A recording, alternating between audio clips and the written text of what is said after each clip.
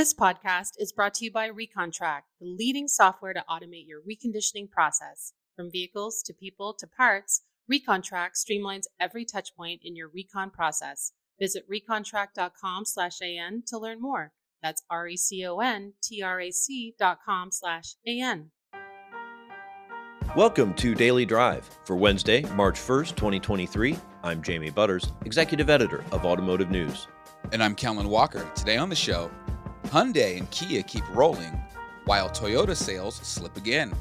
GM cuts salaried and executive jobs, and Mercedes thinks Level 4 autonomous driving is doable by the end of the decade. Plus, we'll hear from Toyota's chief scientist about why the world's largest automaker isn't as enthusiastic about battery electric vehicles as most of its competitors. It's not that we're anti-BEV. We love BEVs and we're going to make tons of them. It's just yes and. And the and is other forms of what we call electrification. Let's run through all the news you need to know to keep up in the auto industry. Improving inventory and higher retail demand helped U.S. sales at Hyundai and Kia advance for the seventh straight month in February. Deliveries at Hyundai last month rose 9% to 57,000, a February record. The company says retail sales rose 1% to almost 53,000. Hyundai said Wednesday it ended February with 54,000 vehicles in U.S. inventory. That's up 20% from the close of January and almost triple what it was a year earlier. Kia also set a February record. Sales rose 24% to more than 60,000, with major gains for the Forte, Sportage, Sorento, Telluride, and Carnival. Meanwhile, volume dropped for the second consecutive month at Toyota, with supplies still tight. Sales slipped 2.4%.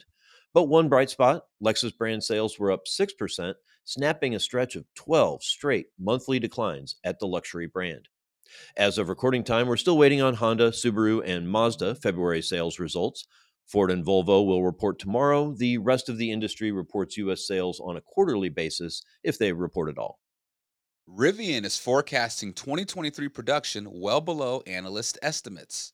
The EV startup says it's targeting production of 50,000 cars this year. Analysts had expected more than 67,000 vehicles. The company cited lingering supply chain problems. Rivian also announced a recall of more than 12,700 vehicles. It cited an issue with a sensor in the front passenger seatbelt system. However, the company believes fewer than 100 vehicles will require the part to be replaced. The recall announcement is Rivian's third since going public in November 2021. In October, it recalled about 13,000 cars due to a potential issue that could cause a driver to lose control of the steering. General Motors says it is eliminating a small but unspecified number of salaried and executive positions. GM says the cuts are performance-related. In an internal memo that was shared with Automotive News, GM Chief People Officer Arden Hoffman told employees that the cuts involve, quote, a relatively small number of global executives and classified employees following our most recent performance calibration. GM spokesman David Barnes said the company is focusing on accountability and efficiency in what it's calling a critically important year. The Detroit News reported on the job cuts earlier Tuesday, saying about 500 positions were affected. And Mercedes-Benz is aiming to roll out Level 4 driverless technology that would allow a vehicle to drive without any human involvement. Earlier this year, Mercedes became the first automaker in the U.S. to say it plans to sell an advanced driver assistance system that allows motorists to drive eyes and hands free in certain traffic conditions. That's Level 3, mostly for traffic jams and only in Nevada. But this announcement signals that the brand is aiming for an even more sophisticated driverless system.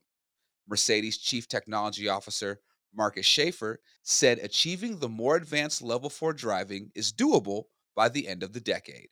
And those are today's headlines. Jamie, Kia and Hyundai with some good February sales numbers. What do these early results say about where the auto market is heading? Yeah, the key word there is early, right? We're early in the year. We're even early in the February results. So I want to be careful not to read too much into it.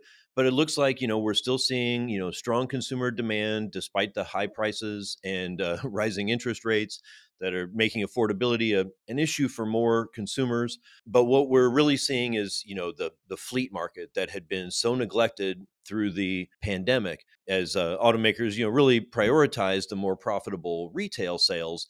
Now that there's a little extra capacity, a little more production, and not as much growth in the retail demand, plenty of supply available now for commercial, government, and rental fleets. That's really where we're seeing the growth, and that's a market that needs it. Gotcha. Coming up, Toyota has been getting plenty of blowback recently related to its controversial approach to carbon reduction. The automaker's chief scientist joins us to explain Toyota's thinking. That's next on Daily Drive.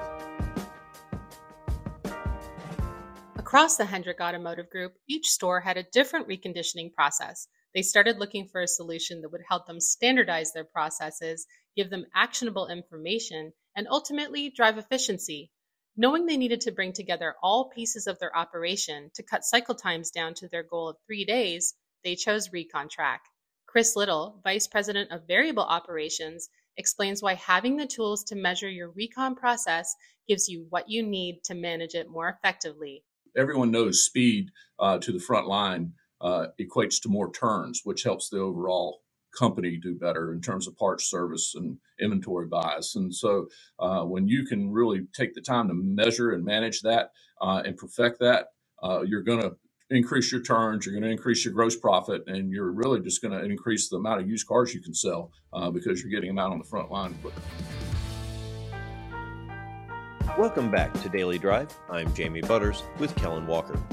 Evidence of the warming planet presents itself every day, and the auto industry has a big role in efforts to slow the warming for a more sustainable planet.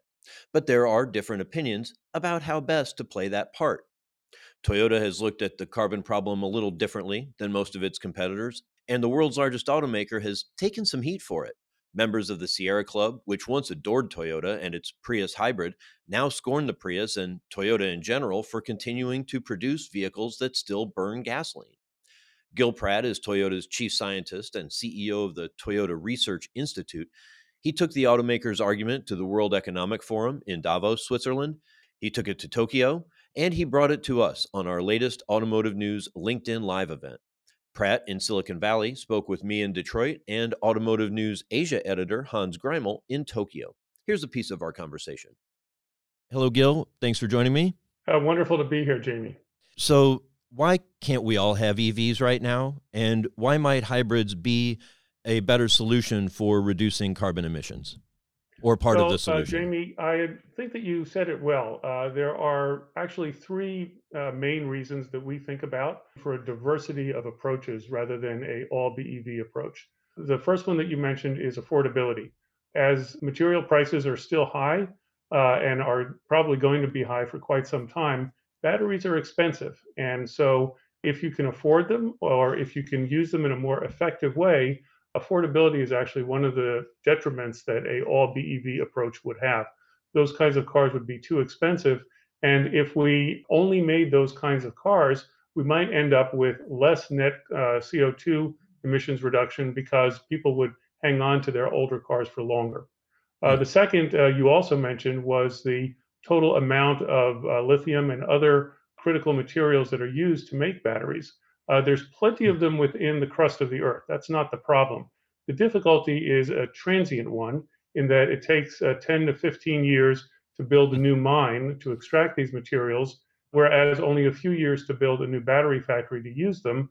And the demand is going up very, very rapidly. So, for example, the International Energy Agency has estimated there may be a shortfall of 1/3 to 1/2 between supply and demand for some of these battery materials looking into the future for the next 10 to 20 years. So there's not enough of these materials that will be around just from the raw materials from mines in order to use in an all BEV answer.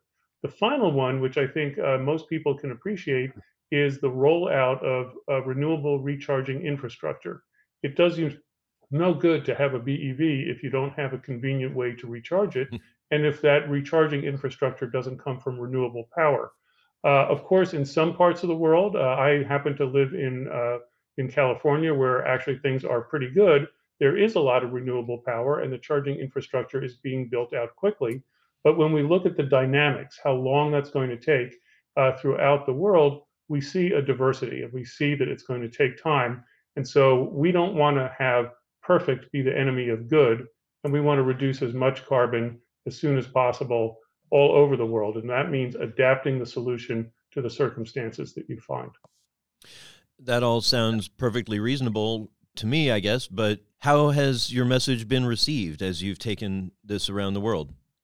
So it absolutely was the case maybe a year ago or so that we were having a difficult time helping people to understand this, that actually the world isn't all the same, that one size fits all isn't going to work.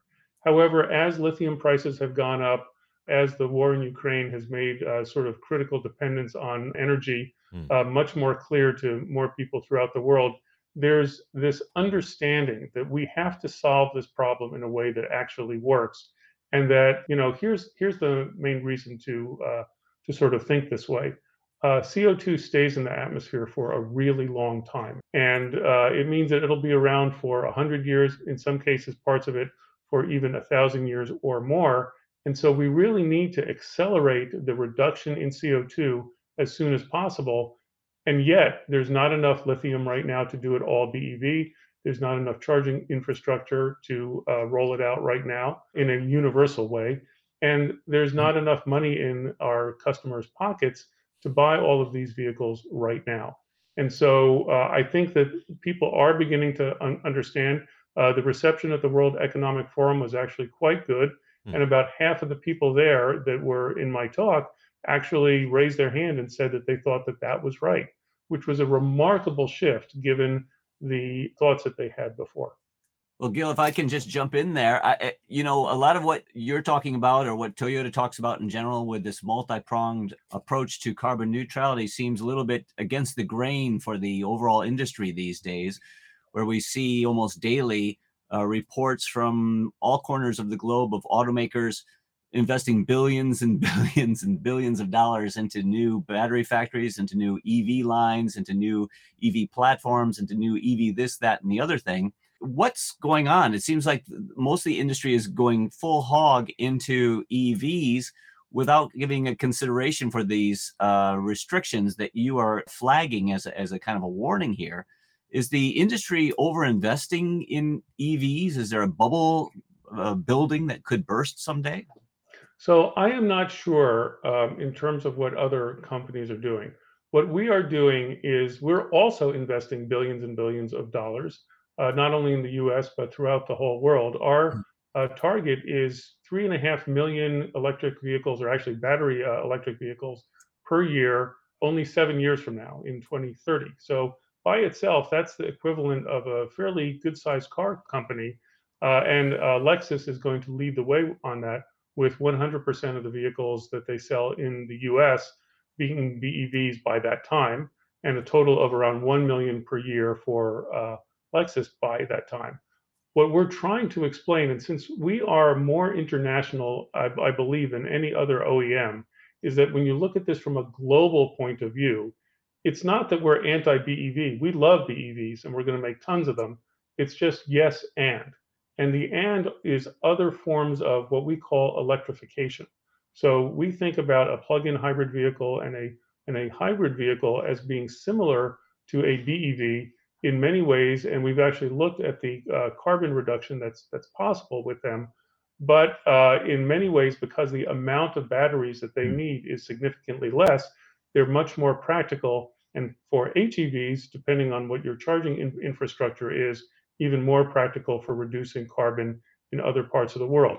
I can tell you just some of the figures for this thing. For one BEV, one sort of standard long-range BEV, an equivalent plug-in hybrid vehicle, we've actually run the numbers on this, and we can make 6 plugins for each BEV. And we can achieve around 5.5 times more carbon reduction with the 6 plugins than for the single BEV.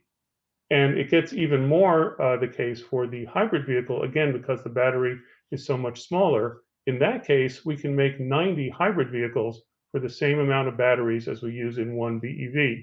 And those 90 hybrid vehicles individually will not reduce CO2 emissions as much, but taken together, it's around 35 times more than the one BEV will do. So this doesn't mean that we just make HEVs or just make PHEVs. What it does mean is like, let's make BEVs for those parts of the world where it makes the most sense, and make the other kinds of powertrains for other parts of the world where it makes more sense there. Is the hybrid strategy do more savings of carbon because of how it's used? I'm dating myself, and I tell the story all the time, but I started covering the industry when the Prius was new. And the thing was that it had the electric motor to get it started through the dirtiest part, the most fuel-consuming part of the process of just getting rolling. And once you get 5 miles an hour, it's pretty easy. It's a very efficient vehicle after that. Is that kind of the key to using them, is getting that first mile per hour? That is definitely one of the right ways of looking at this thing. What it's really doing is it's recouping the energy when you come to a stop, and then using that energy to launch the vehicle when you start back up. And that's why the city mileage, the city fuel efficiency, is comparable to what it is on the highway, whereas before, all of that kinetic energy in the car was thrown out when you put the brakes on, and then you had to put it back in, as you said, during the least efficient part of the operation.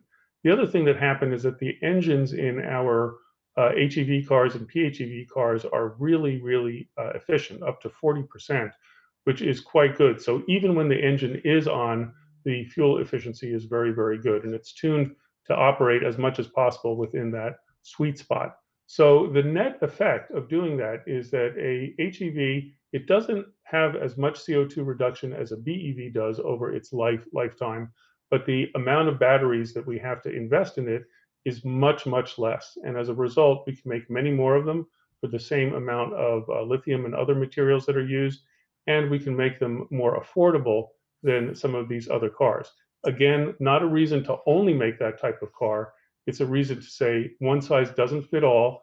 In parts of the world where there's lots of renewable charging infrastructure, that's a wonderful place to invest in having lots of BEVs made, and we're going to make lots of them. That's Daily Drive for today. I'm Jamie Butters. And I'm Kellen Walker. Thanks to Automotive News coordinating producer Jake Neer, Dave Phillips, Lindsay Van Holy, and Urvash Kakaria for their help on today's podcast. You can get the latest news on electrification, monthly sales results, and everything happening in the auto industry at autonews.com. If you enjoy the podcast, remember to leave a review, and subscribe so you never miss an episode.